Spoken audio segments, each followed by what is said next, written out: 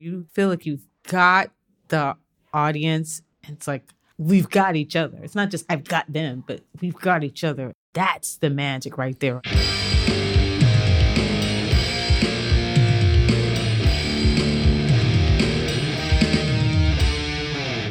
Hello and welcome once again to the No Name NYC podcast. Actually, if you're listening to this on the day it drops, it is New Year's Day. Welcome to 2024. I hope you are in good spirits and not as filled with dread as I am about 2024. No, well, you guys are here. I feel a little bit better about that. And we do have some great things coming up. Thank you for choosing to be here. You made it. We're here. And the voice you heard up front was, for the second month in a row, Dawn Owens, co-founder of No Name. We had to do this one in two parts because of transportation in New York. As I whined about on our first part with her, we ran into all sorts of madness on the subway on the way there. And so I am blind. I have access to Access a Ride. We thought, hey, there's no New York City marathon on this day. We're going to Brooklyn to finish recording the podcast with Dawn Owens. And I thought, you know what? Gary's carrying equipment and I'm a blind guy and, just let's do it the simple way. We're headed to Brooklyn from the Heights. Let's get an Access a Ride. Gary arrived early and I was ready to leave early. The Access a Ride was a half hour late. The guy may have run into traffic and may not. I don't want to blame him. He seemed like a good driver once we got in, but whatever happened beforehand, he was a half hour late, and then we ran into traffic. When you're stuck in a ride and you know you're going to be late, there's nothing you can do about it except for have anxiety and panic attacks. So I did that because it helped pass the time. We called Dawn ahead and let her know, and ultimately everything was fine, but it started to feel like, oh, we just snake bit for this guest? Certainly not her fault. I blame it on New York being New York. But anyway, we eventually got there, and it was okay. We had a lovely chat. It was just wonderful talking with her. I just have to say, seriously, she hadn't been an active part in No Name for over 2 decades, but some of the things that people know most of us, actually No Name starting in and of itself was her idea to create a sketch group, and we did that. It was her idea to try to do a regular variety show, which is our format for the last 24 years. She gave it its title, No Name in a Bag of Chips. It was her idea to hand out chips. Her fingerprints are all over the show that she's not been an active part in for over 2 decades. And it was a real pleasure for me to talk with her just about some old memories and how we got to this point and hear more of her story and to be able to share it with you guys. Because seriously, if anyone is listening who really loves No Name would not exist without her. I'm not downing on my own contributions or whatever. I saw it through and my fingerprints are all over it too, so I guess that makes me a suspect. Anyway, it was a delight talking with her, and we will get to the completion of that episode in just a minute, but we got to get a word from our sponsor. So first, from the home of Bob the Squirrel, get away to Green Bay.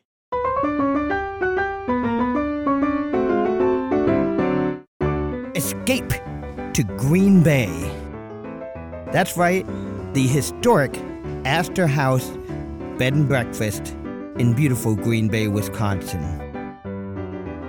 Now, I don't know if you've ever been to a bed and breakfast before, but the breakfast at a lot of these places tends to be like a mini box of cereal or some questionable fruit, things of that nature, a piece of toast maybe with some butter. But not at the historic Astor House Bed and Breakfast. Your innkeepers, Tom and Linda Stieber, will provide you with a delicious, absolutely world-class breakfast every single morning. They will also make you feel welcome in any one of their 5 luxury accommodations, all of which have a private bath and some of which have their own jacuzzi.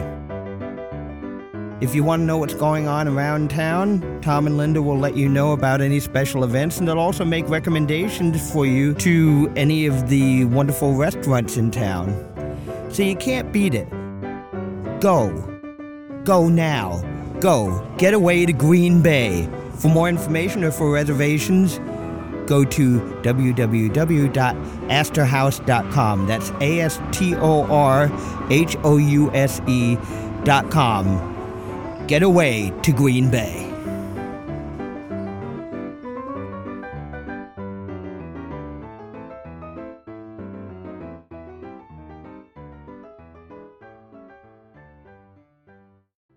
How are you?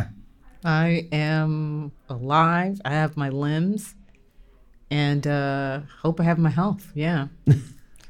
I understand. Knock on something. Knock on. I think there's wood here. Formica? What is this? But I have no idea what Formica is. I just thought that would be a funny word.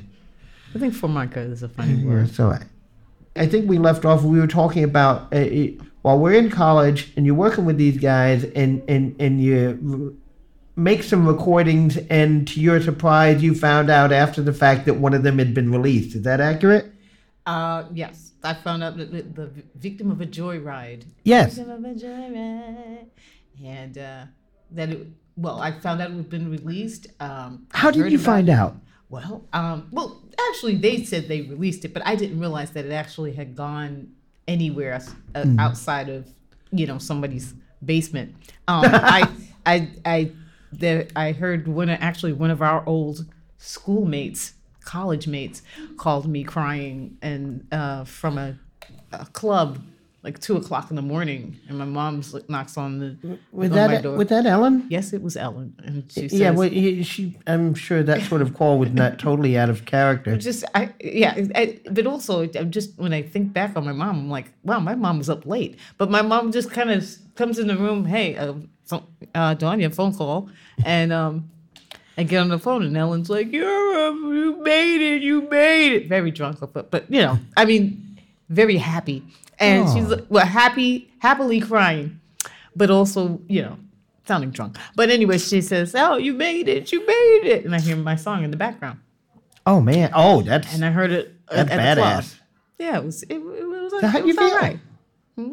I'm sorry. I'm doing this like the hackiest interview of. And how did that make you feel? How did it make me feel? Well, I was sleepy, but I was quite sleepy.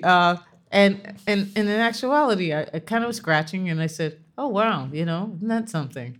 And then I went back to bed, and then it took a while for it to set in because it was playing there, but I think I was just more. To be honest, I don't think I wasn't floored by it. I did find it, I guess, more surprising, and I was more I guess elated or proud of myself when I heard it playing on BLS. By Frankie Crocker, the late Frankie Crocker, coming in, and he's like, "This is a new one for you. It's from somebody called Dawn, victim of a joyride." And as it came, and I was like, "Wow!" And that was the only time I ever heard it. So I used to have a recording of it. I don't know what the hell happened to that recording, but that made me feel, I guess, tingly and warm, and I'm just kind of shocked. It made me feel great. It was quite surreal. My joke, Eric, is that although I'm proud of Victim of a Joyride, that it didn't go platinum, it didn't go gold, but it went tinfoil. So I'm very proud of that tinfoil. I don't know, a couple of years ago or so, somebody reached out to me to say that, they'd come across it on YouTube. Yeah. And they was like, and I looked at some of the comments below there because I could still do that. And it said, like people like in Britain, I think, they're like, "Oh man, this was the jam." Actually, it was probably, "Oh man, this is the jam." The world's worst British. But exactly. That's where I started seeing it and hearing it a few years ago, and I was just surprised. And I've seen the actual record. And then I'm going, who the hell are these people talking about? Yeah, this was an oldie. I'm like, an oldie? This is Piccadilly. I remember this in Piccadilly, and we used to jam to it. And I'm going, who are these effing people, and where's my money? Where's my pounds? That's a mixture of, this isn't that nice. What the?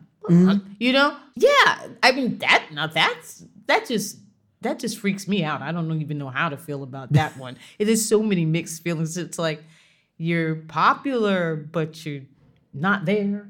And I'd like to know, when was this all going on? Apparently people were going home or going over to this club and that club and listening to my song and dancing to it. And the DJs were saying, remember this oldie? I mean, did you ever like do or want to do a little research to see like where was this? Because the comments that I saw all seemed to be European based. So like I was wondering about the relative popularity or airplay or club play or whatever there versus here. I mean, did you ever look into that?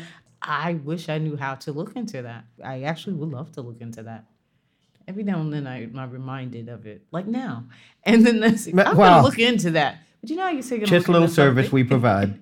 You know, you say you're going to look into something. You're like, I'm going to look into that. I'm going to look into that. And then you're like, how the hell do I look into that? You know? or sometimes you look into it like, oh, I shouldn't have looked into that. I shouldn't have looked into that. Yeah. With so many things online, you know? Yeah. It might be a little scary thing about that too. Maybe in the crevices of my mind, it's like, you don't want to know. You can't handle the truth. If anybody knows how I can look into that, let me know how I can look into that. And more importantly, if anyone found out where the checks got lost in the mail, so we can retrieve them, have new ones written. On the serious tip, because I know enough about the indie music scene in New York at that time to know this is a legitimate question. Did you ever receive any money for that at all? No, but wouldn't that have to mean that you sold like more than 10 copies? Mm-hmm. Yeah. No, I understand. But that's what I mean. Like, because there's the perception that you probably know way better than I. That like, it got played on the radio. You must got something coming to you. If it worked that way. Yeah. I for many years I worked at a day job that had tons of music industry clients there, and artists, especially young artists, who got like some sort of on a bigger scale, say like with a major label, got a little bit of money and didn't realize that was all they were going to get. Oh wow! Yeah. You get the advance or whatever, which is Yeah. I know of somebody who's like a known quantity who like cracked up a brand new like Lamborghini or something like that and wired the office to have another one sent to him the next day. Oh. And like, well, I guess that's pretty much your contract right there. Because they don't know and no one tells them. No. Because people make anyway. So I'm glad you didn't have that experience. For an indie label or whatever at that time, that's not an uncommon story, I guess. Oh yeah, they were. That was just so small. I didn't have anything to worry about in terms of getting an advance where I could buy a great car. Did you get a Matchbox car? About nothing. Hot Wheels, maybe? Zebra, zilch. No, I had I would say $1 in a dream, but no, just a dream. Mom, can I borrow $1? It was kind of like that. Yeah, we were in college and everything because I was in college at the time, and yeah, pretty much. Mom, do you have $5? Did that make you like anticipate the next? Did you think this was the start of something, or did you even have any sense of that? I did think it was the start of something. It's just that it wasn't on a great foundation because of who was footing. It was these guys who started up this sort of record company, a record label themselves, very, very small, and this gentleman came to support that financially. It just fell apart pretty quickly. But it did seem like there was another. We did go back into the studio, and there was an even better demo, more production. There was more production with this song that we did. That didn't even make airplay because everything fell apart after that. But that was around the time where I wasn't enjoying, because there was just too many people in the studio telling me different things. Sing it this way, try it that way. There were just too many people. See, when it was just me and Mark, that was just creative, as I said. Like, we were being creative, and we were, like you and I with comedy, me and Mark with music. People might be, and what does that mean? Just that flow, and just, I would say with Mark and I, we were musical, kind of soulmate-ish. Mm-hmm. And the type of creativity that we had in his room, well, that sounds funny, right? In his room, we had that creativity, but he had a room. I'm just sitting watching. Anyway, he had a room that he had set up like a mini studio. That was the first time I ever knew about someone having a studio anywhere, in their house, in their home. Because I remember people used to remember, I came from music in our high school. And after that, people they'd go, we went in the studio. And that was a big deal. Anytime someone said that, there was like a wah, wah in the background. No one knows where that was coming from, but it was just music following that person. And we went in the studio. Wah, wah. We went in the studio. And then you realize the fucking studio could be anywhere. You could have people had studios. You could make a studio in your bathroom, right? So then studio. No one ever gave you all the details. It's like, we were in the studio. Well, that was the studio. Can you hurry up? I need to go. Right, exactly. And so Mark had a studio, had made his room was a studio. He lived with his girlfriend, but his bedroom was a studio. And these guys were older than me, and it was so hilarious. I was like their little sister. Although Mark was a hilarious, kind of creepy brother sometimes. Funny, though. Not creepy sexual harassment, but funny. He just told us things like it was. Donnie D. He used to call me Donnie D. But anyway, so that doesn't sound like a musical genius, huh? Donnie D. By the time we it sounds like a story, like one of those musical movies where you show how we came from a small little dream. We had these kids with a dream, and then how the industry messed it all up, and how we end up in production, and then I don't want to do it anymore. I'm not happy anymore. And that's pretty much what happened, because Mark and I making the music, creating music, writing music together in his home and his small studio. And then by the time we got to this, okay, now here's this guy, he's footing our bill, and he doesn't know music. Nothing. I mean, he knew nothing about music, but yet he wanted to be in the studio. And so that's frustrating too for Mark, who's kind of he's the genius. And he's going, tell her to sing it this way. Sing it down, but try to sing it loud, but soft. Soft and loud. Wait, don't. Boom, boom, boom, boom, boom, boom. No. Sing it low, but to the side. And then oh, man. Donnie D. Then he has to translate for him, like, well, I think he's trying to say Donnie D is trying to, maybe sing it. And I'm like, I can't anymore. I started hating singing, and I never hated it. So by that time, we started to have friction, and now whole things fell apart. But I still had some of the demos, and I think that song might have been one that actually got airplay. Like, might not have been, to me, my favorite. It was Baby You Know the Spot.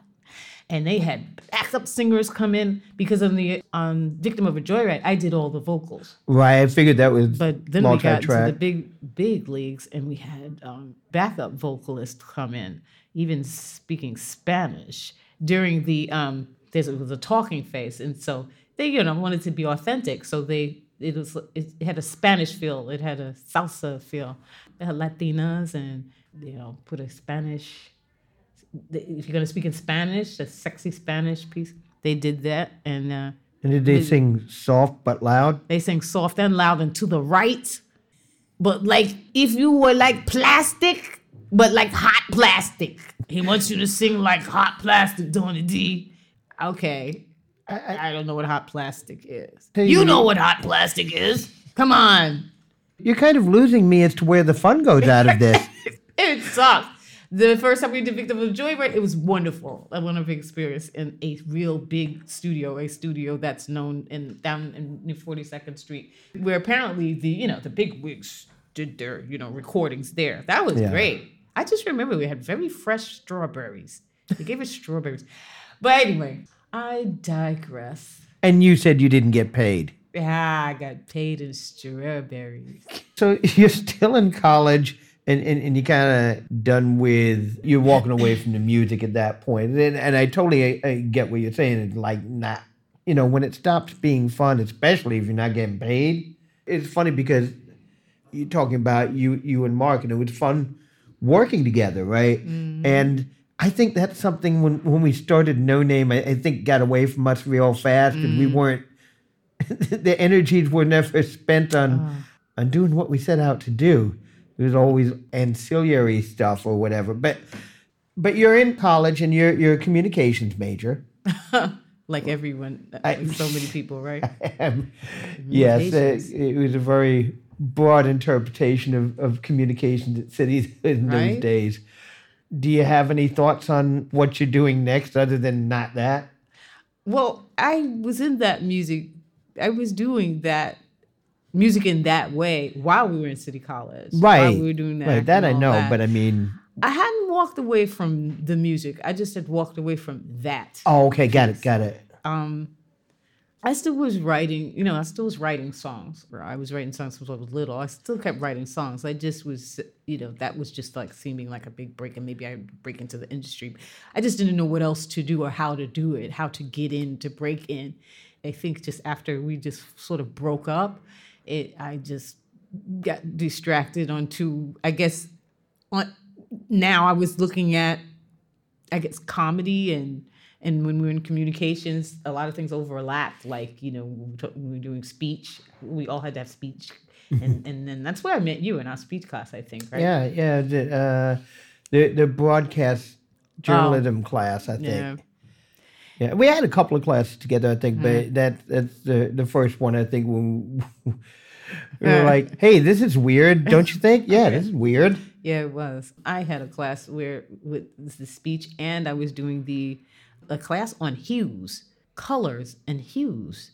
That was weird. Communications. So I'm just saying, I think it was like, if you have a lot of things that you're going to be where you plan to be maybe the jack of all trades, the master of none.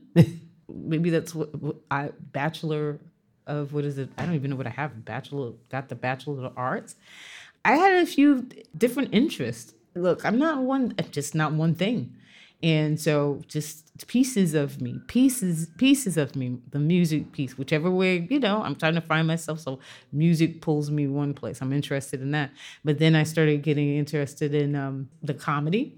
They're never things that I was not interested in. It's just more what summons those things at that time. Yeah. So if comedy was always my thing, then what do I do with it? It's sort of like I never knew what I wanted to do with it. And then when you and I started talking, and we were just in our friendship and the kind of banter we had, and I remember we were just cooking. We were just like we were just like a traveling night talk show. Well, I don't know if you ever had this experience. Somebody one night when it was a crew of us hanging out, and you and I were just riffing, and I remember some friend, and I don't even remember who it was anymore, but someone like the next day, like, kind of like you guys are like speaking your own language or whatever. It was weird, and it's like, no, but we were funny. It just went over your head. Yeah, I was laughing, but I don't know. It was, well, I don't know if I've ever told you this, but one reason that I enjoyed riffing was I think we had some random conversation on campus or bumped into each other at a store near campus or something, and I was just like, oh man, this person speaks out loud like the voices in my head. Her brain is processing stuff in a way that's akin to the way mine does. And that was, I had not encountered that before, largely because I was not a social person as a younger person. As hard as it may be to believe now, I sat quietly in rooms and didn't talk to anybody and tried to avoid it.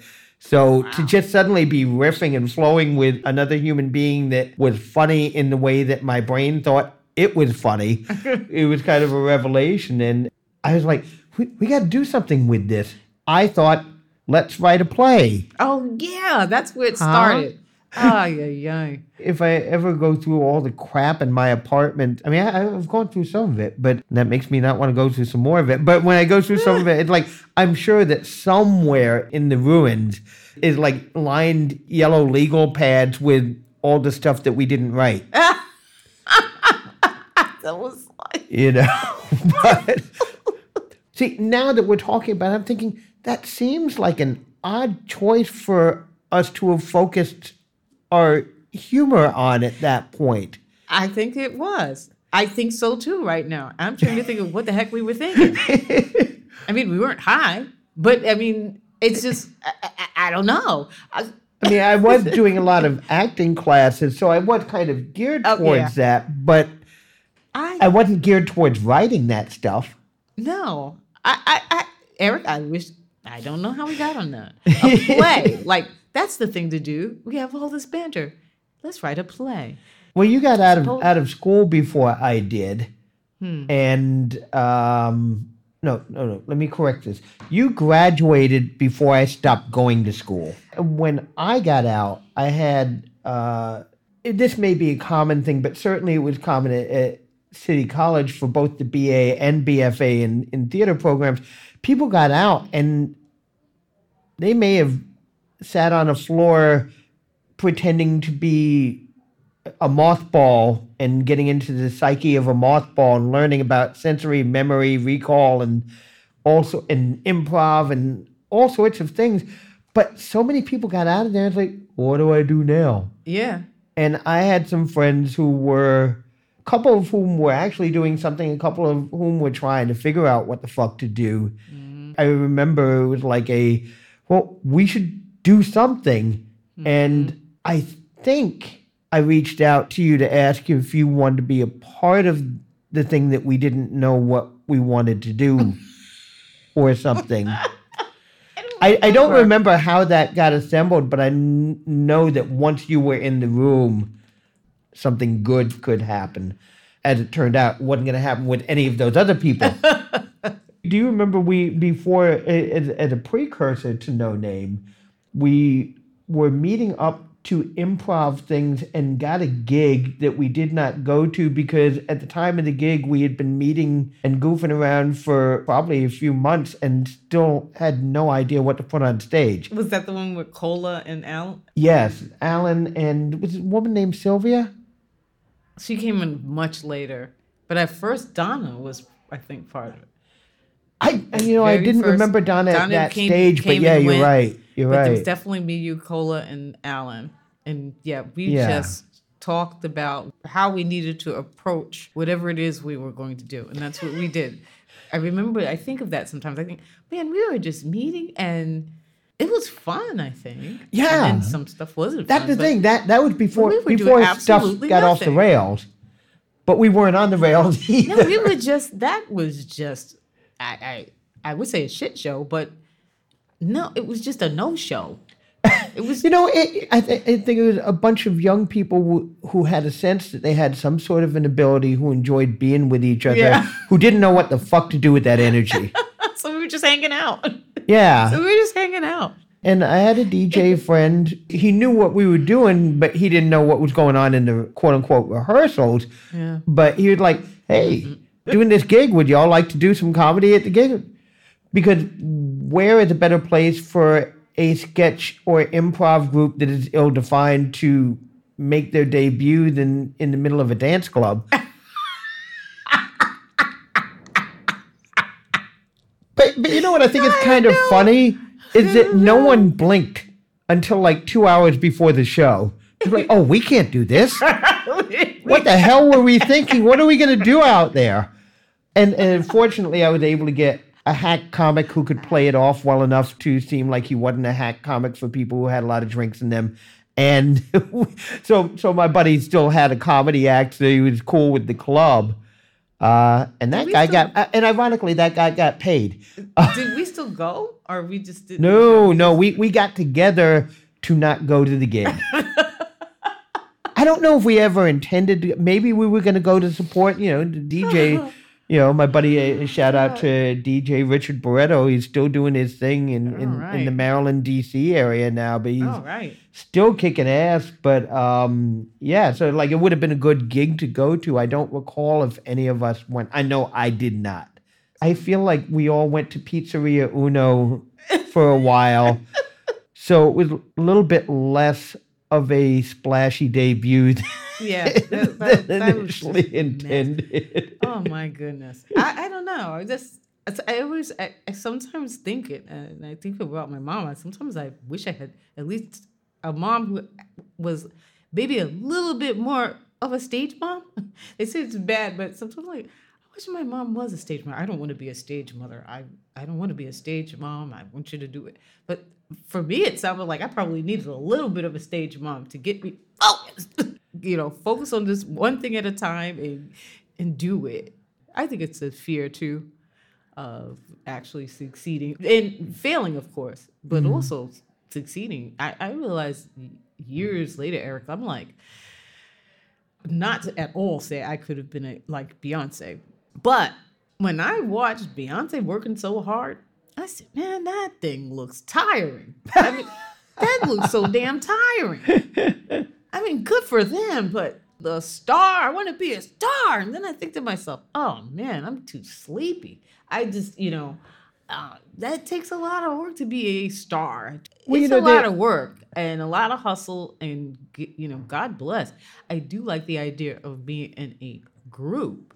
Well, that was always what interested me most, was the idea of working with other people. That's why I was drawn to acting rather than stand-up, despite the fact that I sadly went down that path. As you're talking about the stage mom thing, I was thinking about my experience on that in those regards, that I had two parents who wanted to be supportive and wanted me to go nowhere near doing any performing publicly because they were afraid it was, going to be a life of ruin and destitution. I was told in these exact words, you cannot make a career at it. And as you were talking about the stage mom thing, I was thinking, well, I definitely didn't have the stage mom and dad thing, but I was wondering about if there was an impact or influence. Your dad was a stand-up comic and a damn good one. You never had any interest in doing stand-up, right? Absolutely not. Never, ever. That's like saying, do you have an interest of peeling your toenails off without any kind of, no painkillers, nothing? Would you like to get hit with a bat on your legs or in your face? I don't know. We can do it on your legs. That's a good night. That means that's a good stand-up night. But producer Gary and I were talking earlier about this guy that I was compelled to give some stage time at an event I was involved in. This was someone who I did not know. They apparently had a very successful day job. So when I met this person, they said something about, I've been to stand up off and on for about 16 years. And they were saying it in a way that, like, I am a stand-up comic. And, like, if you've been back and forth for 16 years, you haven't gotten that commitment yet. We were saying that, like, if the wounds aren't still open and exposed, you haven't really committed to stand-up. That's a rough one.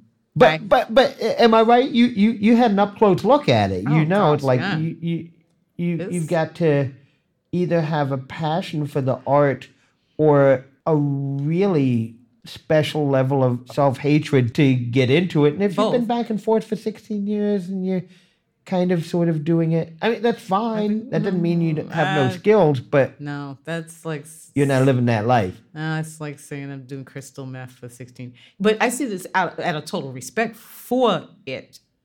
Oh, sure. I do think it's a little of both of what you said. Like, you have a passion and like a self something. For me, no, man, that to me it's nothing else that seems to be more of raw, just being so, putting yourself out there to be so incredibly rejected. Yeah. I mean, when you're singing, someone does say, shut up. I mean, I have heard, when I was in high school, we had a band and we didn't know anything better, but you're singing and you could be doing a gig and people are talking and you're not used to that. You think people are supposed to be listening to you, but if you're playing in sort of like a setting where people are eating and drinking coffee, we weren't used to people just talking while you're singing. So I remember the bassist was like, why don't you just be quiet for a minute? Of course, he's a teenager. He's like, why don't you be quiet for a minute? We're playing here. But I mean, most of the time people aren't going to say like, shut up. Or no, that's not, sing for me, make me smile. But people do that with laughter. Yeah. It's make me laugh. Come on. There's some places people come in with that attitude. Yeah. Go ahead, let's see what you got. Yeah. But not like, boy, I've come to a place that is filled with joy and I can't wait to start to bask in the laughter. But comedy in a comedy troupe, love that. I love that. I love that energy. It is also that too with singing and performing. It's strange. I do love performing. So there is like this one area, you probably know it, where you feel like you've got the audience and it's like everything in your being is shining. It's like this beam of everything that's in my being, my soul is just locking into the audience. It's like we've got each other. It's not just I've got them, but we've got each other, and that's the magic right there, or they say the sweet spot. If I don't have that venue, I don't have that place.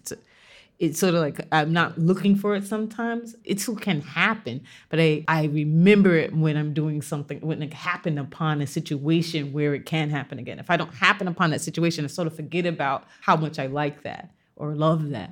Stand-up isn't that one for me, although a lot of people have told me over the years, you know how people do. You say something funny, oh, well, like we were saying, you should be a stand-up comedian. No. And they go, no, that's okay. No, you don't get it.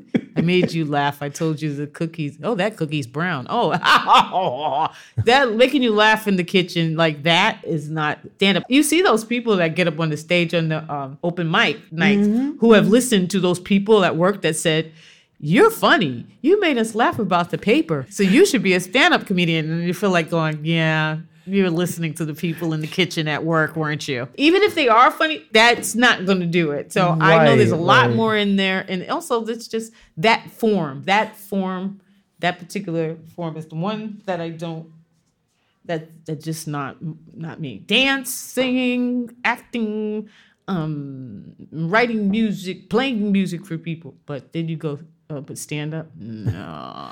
You know what's funny about those people who tell you you're funny, you should go, and you go to the club and you do one of those bringer shows and they come to the show and they don't even laugh at you. Like, you told me I should do this. Exactly. I made the same wacky joke as I did in the kitchen.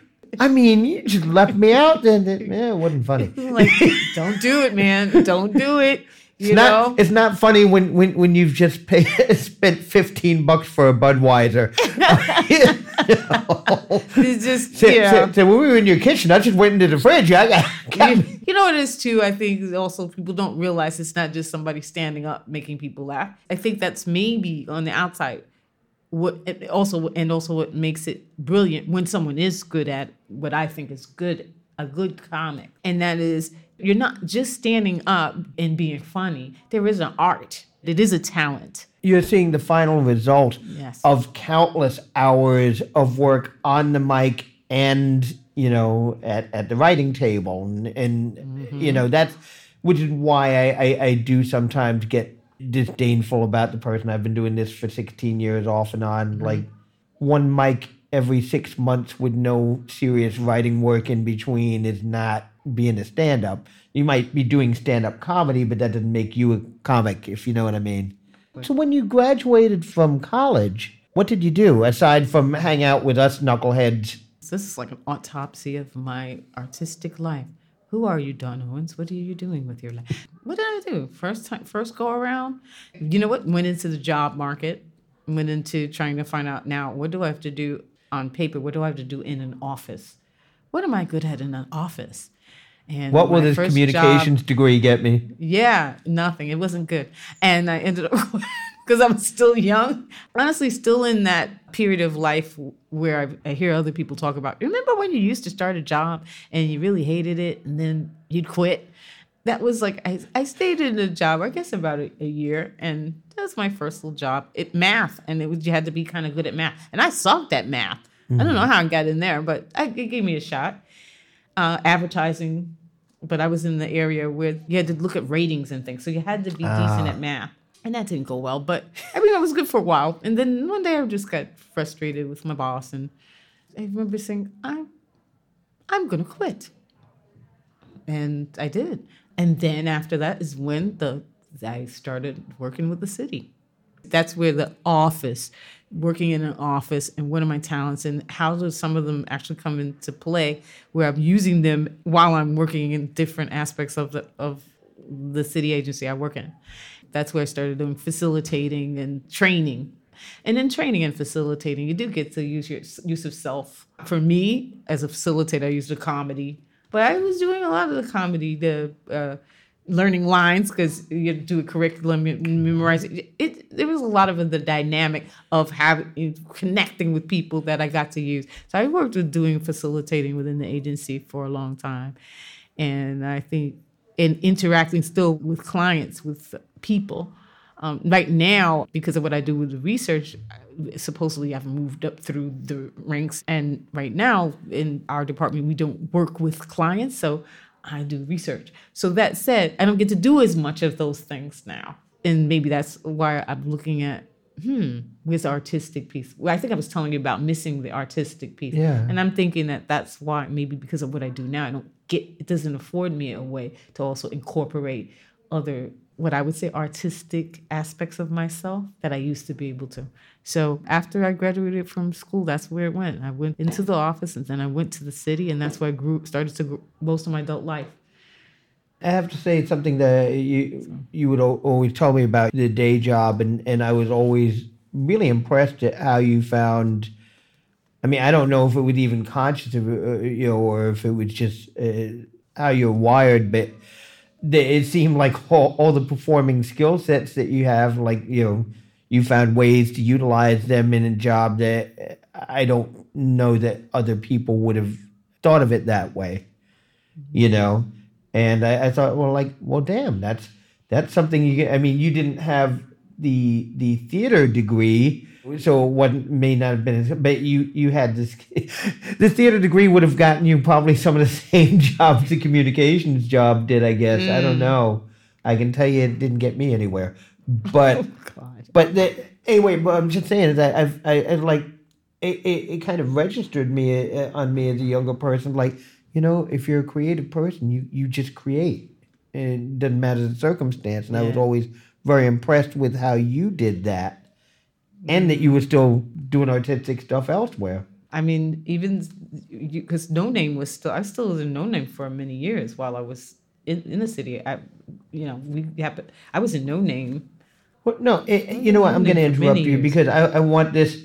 I've said this to countless, probably hundreds, maybe thousands of people over the length of time since No Name officially began. This is a public record now. No Name could not exist if not for you, because you were the one person out of all in the show that we did not do with that group. I was down about it, like, oh man, we had a chance, but we didn't do anything with it. And I think a couple other people may have felt that way. A couple other people, I think, thought, oh, let's get some pizza. But I remember you and I were talking about it, and you were like, well, but we did develop some stuff there, like, we should do something with it. You were the one who suggested, because we were kind of constructing sketches out of loose improvisations in those rehearsals. You said, why can't we take some of those ideas and make them into sketches? And I was like, well, we can. And you and I started writing stuff, and then we did actually put together people who would be more serious about it. At least that's what we thought we were doing. Yeah, right. That was an experience. But that was like the first time there was any thought to a plan, to an idea, to a structure, any of that. That was, and I will also want to go on record as saying that through the years, even though you haven't been a regular part of it in a long while, pretty much anything that ever worked was something that sprung from your idea. When we shifted, let's go to the early days when we were a sketch group. We put together a troupe and scheduled shows and appeared at them and did them. We did them. I don't know how people who were there felt about it. But we're doing it anyway. But it got done. And, let's give ourselves credit. We did make a mark here and there. We played Caroline's a couple of times. We were the comedy pick of the week for the New York Post, which, as everyone knows, was the arbiter of comedy in New York. But all of that sprung from your suggesting that, and we did that. But when you were talking about your relationship with Mark, I was thinking about it was fun when you and I were writing sketches and concocting things and putting together people we thought would be good or whatever. Mm-hmm. And I don't know about for you, but for me, it exactly what you said about when other people came into it. And I don't mean necessarily the people that we were casting per se, but early on, for the most part, we kept having these cattle call auditions. Mm-hmm. You know, we'd see a billion people, and we had the brilliant idea, you can put it on me, to give the chance to people who had less experience but showed a lot of talent. Mm. What I found is that all of a sudden these were people, you know, fresh out of elaborate Midwestern theater programs who couldn't understand why they didn't start making money their first month in New York. And then we're gone. And so you and I are spending all our time recasting and doing everything but the art that we wanted to do to begin with. Yeah. When you were talking about it wasn't fun anymore, I think I didn't admit it for a long time, but I think that's kind of what happened with early No Name. It was a good idea, but there wasn't a real model to follow for starting sketch in New York at the time. Improv, yes, but not sketch. Motto to follow. There was not a model to follow. I mean, really, I only knew of 2 other sketch groups in New York when we first started. Oh, yeah. I guess you're right. I mean, also, you were the writer. I didn't have that much experience. While I could do concept in terms of the actual writing of sketches, I hadn't had any training in it. And some of them really were long and sucked. Because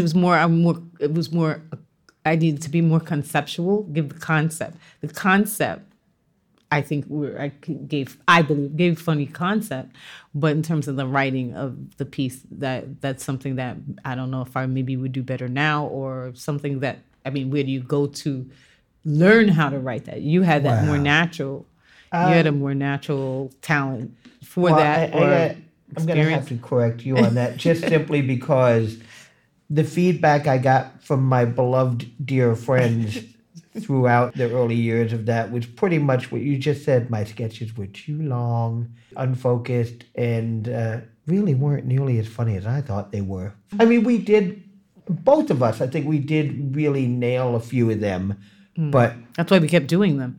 We did the ones that were nailed, we just kept doing them.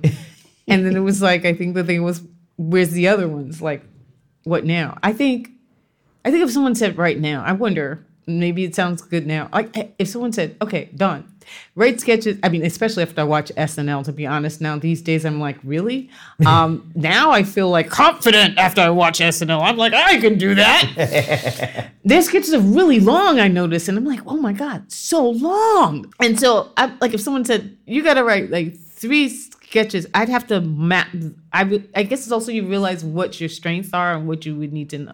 If someone said just actually write a sketch, I'd go, I don't really know how you should word it in terms of writing out, dialogue, right? Script, that's what it is. If someone said to put a sketch together in terms of give a concept, do a concept, and just block it right now. And you told me do 3. Do 3. I do it. I probably could do that, especially after watching SNL these days. Yeah, I think before I don't know what the heck was going on, and maybe I'm thinking that's what it was. we were just doing the same ones that we felt were good. I don't know if I just had that block, or if I just only could do the concept. Wait, I don't know why we kept doing the same ones. I mean, they were good ones. Well, it's funny as you were talking here about the. You said I didn't know how to write sketches. No, and it occurred to me no one did, because there was no one really doing that. And then nowadays you can go to a million workshops, classes, where they teach you how to write sketch. There were improv classes then, but there were not really sketches.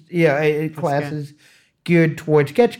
And when I think about it, the only other than creative writing classes, generic creative writing classes, the only training I had was playwriting. Plays, which are long. And when you're a young writer, probably unfocused. And so I was just writing slightly shorter, long plays that were unfocused. And it wasn't like there were sketch groups that we could go out, other than the couple that we knew and worked with a couple of times. There really weren't, it wasn't like you want to see improv any night of the week. You can go to, the Pit or, whatever, the various places that are established and see other people who are doing it. Mm-hmm. In fact, I don't know if you remember when we first were talking about like actually putting a formal group together, we wanted to check out another comedy group. So we went to see Gotham City Limits, an improv troupe. Yes. I think if things had played out differently, we would have figured it out along the way, because we both have writing skills and we both have comedy, skills, I believe. That's not too much hubris. Mm-hmm. But we didn't have, we were both working 9 to 5s, and all our energies were recasting and getting the new people to learn the existing scripts so that we would have enough time to write new stuff. And just after a while, there was no new stuff being written. Right. Can you talk about what led to you not being as involved at that time?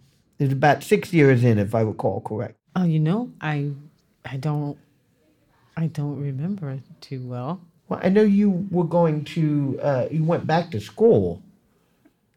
Oh, yeah, that's right. You were getting your degree or whatever, and that was very time-consuming. Oh, my goodness. Social work degree is, they for some reason, they act like you're going into combat and you're going to combat school. They really do. You're just like, what, for real? Really? You don't start learning until after you're finished with school anyway, so relax. Calm down. But yeah, it's it's real all consuming. And yeah, I think I just got, I think it sort of felt like we didn't have the direction right at the time. Yeah. And then, like through the years, Eric, you and I, our friendship is very long. You're like one of my longest friends.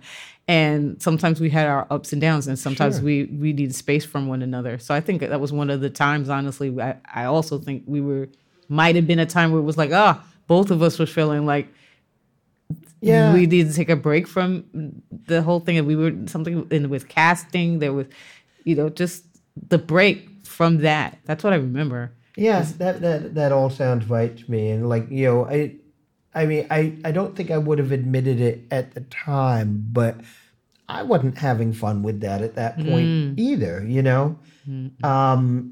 And you had real shit to go do, and I had packages to deliver.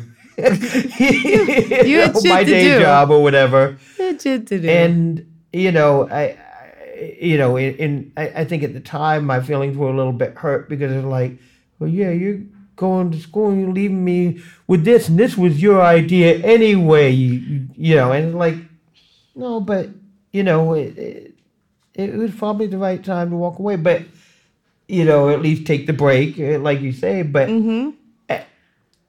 we also blame, and we also sometimes, I think, the tension of that whole thing, also that tension of two good friends doing that type of project together also had its weight on our friendship at times. It put stress and tension on us, which we persevered. But yeah, that put the tension on there. And then, you have other stuff coming on in life. I had to deal with stupid men. Not that men are stupid, but I had to deal with stupid, you have to take out time as you grow. As a woman, I gotta have time. Oh, yes, that's right. Gotta deal with assholes. Okay, all right. So, and school. But, okay, so. Yeah, you had a hell of a lot on the plate, but like, fun with assholes. And jerks. And you had to pay for the plate, too. Yeah.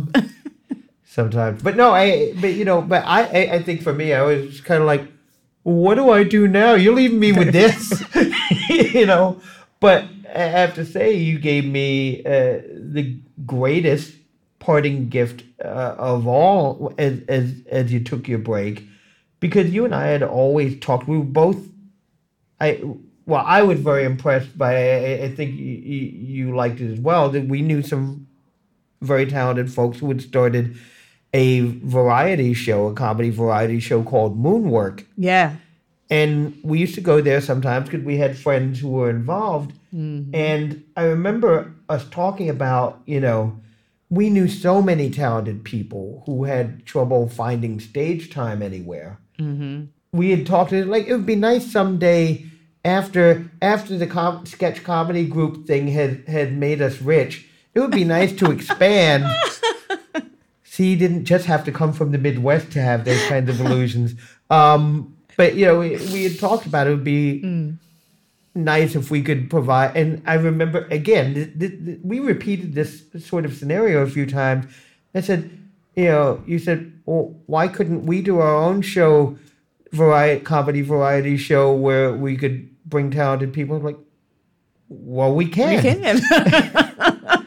And I remember we ironically, correct me if I'm wrong, but the way I remember it, there were a couple of times where we were having so much trouble assembling a cast and getting them ready for a sketch show. They were like, you know what? Why don't we just take this booking to just invite our friends up to do their own acts or whatever? It'd be less stressful, and then it was kind of fun. And I can't speak for you, but for me, it was like, it wasn't what I had planned to do at that point, but it was also like, oh, at least I didn't have to call Andrew 50 times to see if he was going to show up to rehearsal, or ask Glenn if he remembered his lines, or, whatever the case was. And that started out as, we should do this once every few months. And then when you went to grad school, but again, the best idea, that's what we ultimately morphed into and stayed as, because we were getting positive.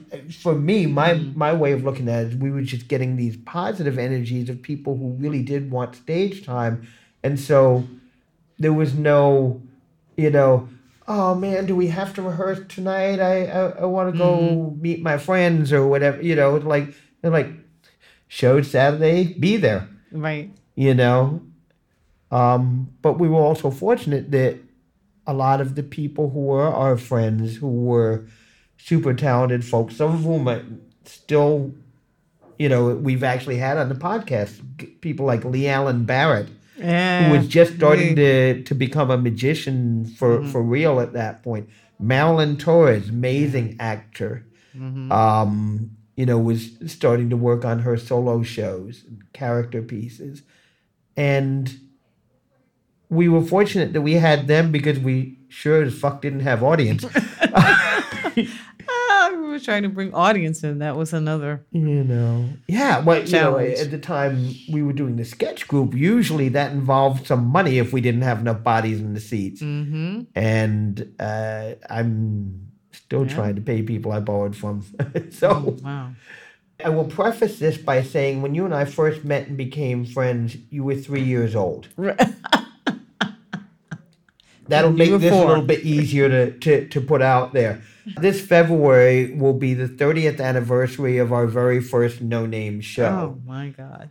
We became the type of show we are now, the comedy variety show, about 24 years ago. I don't know if I ever put it to you this way, but at the time you went to grad school and became, took your break, I approached it as I'm minding the store until you come back. Mm-hmm. Life happens and we grow and we do things or whatever, and you tore into getting your degrees and making real life. I'm still not that far removed from the undegreed mess that I was at that time, but you and I talked in real life recently about that you bought a guitar and you're writing again and you're doing stuff. What about the time between when you became less involved with No Name and now? I mean, in terms of artistic outlets and serving them, how did you deal with that? Aside from putting myself into, like I said, into things, the type of things I was doing, like a job where I had the ability to facilitate and training, where some of that you get to use, you get to lose a lot of yourself, and I get to use some of the same, artistic. It's kind of like a stand-up chops, performance chops. In addition to that, I mean, I think that's how I was I guess that was my. That's the way I was getting off artistically. But I had not gone to a piano, or I wasn't doing any performances. I wasn't trying out for them. And it wasn't like I was feeling like, I haven't been feeling like, oh, I need to. I mean, okay, then what happens is, let's say you came to my wedding. Well, what now? 45 years ago, it feels like. No. Oh, just kidding, when you were honey. 13. Just kidding, honey, child. But you came to my wedding, okay, 12 years ago now. And then, remember, I sang at my wedding. I forget that I sang. And then I don't even remember I was singing the person who was singing at my wedding. You sang at my wedding, wonderful. And another person, Denise, who was singing at the wedding, passed the mic to me. And then I took the mic. So you didn't expect that? No, she passed the mic to me because she thinks like, oh, I'm going to give little Dawnie a chance. And somehow or another, she passed me the mic. And then I light up and I forget, like, oh, that's right. Bam! And I knock her out of the way like Diana Ross. Takes her to the pot. It was hilarious, right? Like... She couldn't get the mic back. I'm walking with my dress. I've got the dress and I'm prancing, right? But it was kind of like but it was just that energy. I forget about it until some kind of. That's what's been happening. I'm going with my marriage because marriage is work. I focused on my marriage. I focus on my work. But those things don't leave me. It's just until they cross my path again, I don't think about it. I just go on doing those things, working, trying to find different areas to now use my brain. Because growing up, that was another thing. When I was in 6th grade, because I used to joke a lot, I used to have them cracking up in school. So they used to call me Dummy Dawn. Because I was funny. I'd have them cracking up. The teachers too. They'd be trying to punish me, but they'd be like laughing. But that's it. Coming back to so I forget. So I'm just saying that. So I was focused on those things, the relationships, all those things are things that sort of take my mind away from, oh, let me play the guitar, let me write music. I'm not thinking about going, I'm not even, it's so busy and everything. And I'm thinking about, well, what can I do? I need to have even a hobby. Let me go see if I can get into some improv or sketch comedy. No, let me sing, let me write. I didn't have a piano or guitar. But when 12 years ago, when Denise passed the mic, and on Let's Dance, and passed me that mic, you remember, she couldn't get it away from me.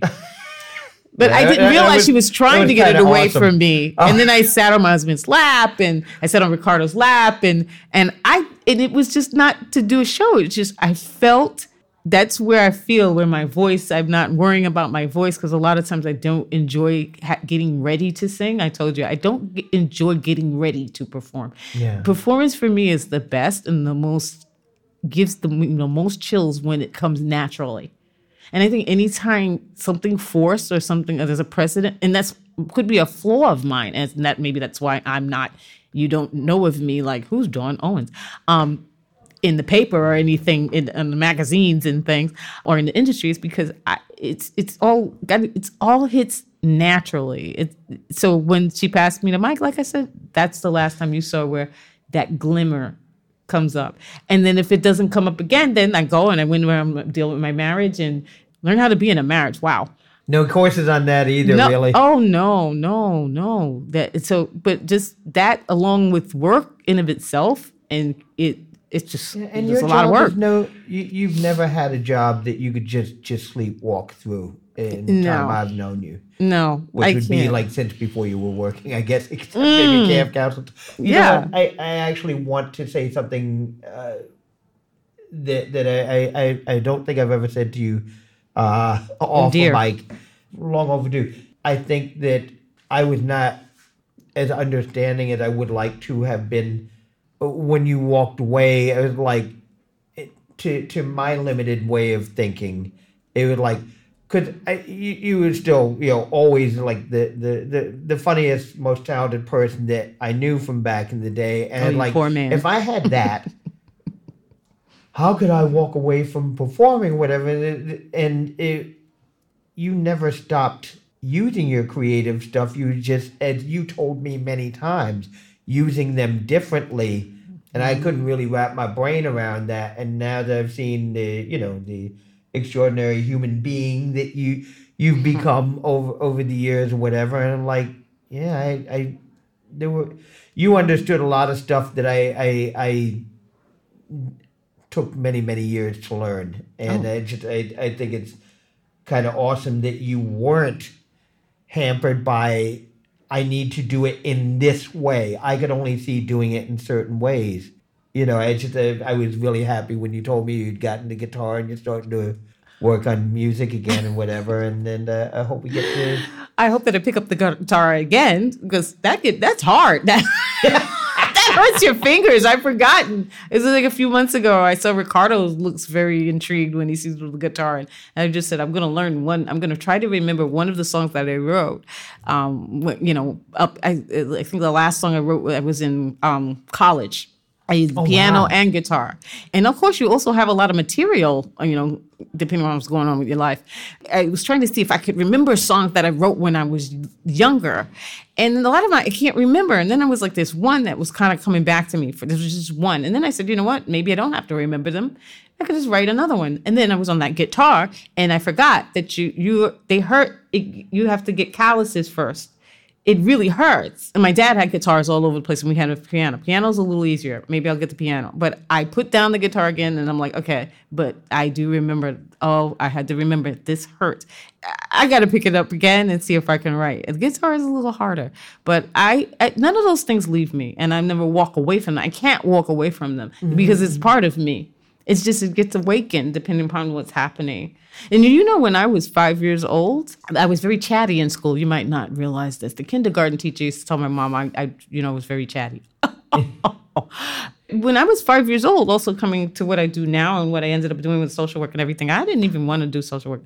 But when she went around and she asked people what they wanted to be, she took me all around the school, because when she asked what I wanted to be, I said I wanted to be a psychiatrist. So she took me all around the school. Tell them Mrs. Goldberg, tell them what you said, dear. When we asked you, these other idiots over here, you wanted to be a whatever, you wanted to be the sweeper, and you wanted to be chewing gum. Okay, she wants to be chewing gum. But tell them what you wanted to be, dear. Oh my God, I remember that day. I want to be a dentist. Dentist, but it was like, oh, you said you want to be a floor mat? Oh, that's cute. And tell them what you want. All right, so... But I'm saying that's part of me too, from 5 years old. And I meant that, So when I came back to social work, that's a part of me too. I guess I have to sometimes either find a way to do everything, or find ways to do some of the things and express myself in different times or different ways.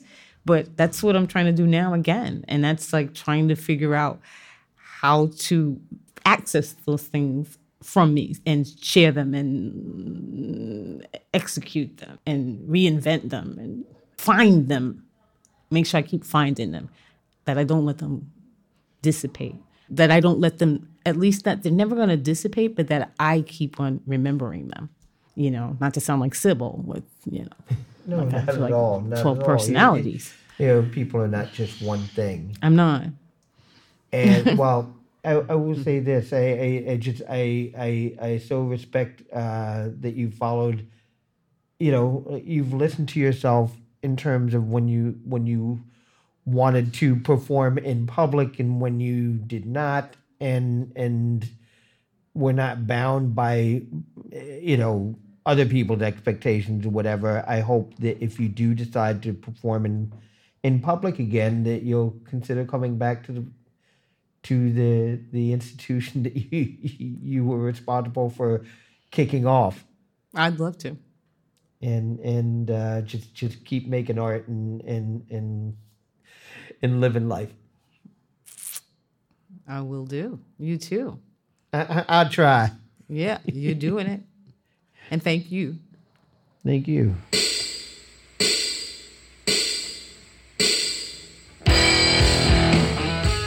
All right, so finally, we conquered New York City transportation. We slayed the beast of Accessoride, and we got to finish our chat with Dawn Owens. I hope y'all enjoyed it. I certainly enjoyed it. It's weird. She's like the first guest we have. There's nothing to plug for her at present that I'm aware of. But, we do have anniversary shows coming up in February. Maybe she will pop by and make an appearance. That would be really awesome if she does choose to do that. Thank you guys for listening. Got to give kudos to our staff. First and foremost, the grand poobah of the whole shebang. Our producer and chief sound engineer, Gary Hardcastle. Additional sound provided by Miles Mix Appeal Blue Spruce. A tip of the cap to our interns, our PAs, Stanley Rescio and Jeremy Pueo. And the theme music is written and performed by King of the Hill, Courtney Hill. I want to thank you all for listening. And actually, Dawn and I talked so much about her recording debut from the 80s, which she didn't know was a recording debut until someone told her it debuted. We talked about it so much, even though we used it on one previous podcast, we thought it was appropriate to end this one with it. So, once again, enjoy Victim of a Joyride by Dawn Owens, or if you find a rare copy of this somewhere, by Dawn. Until next time, my name is Eric Vetters. Thank you all for being here so much. I love you all.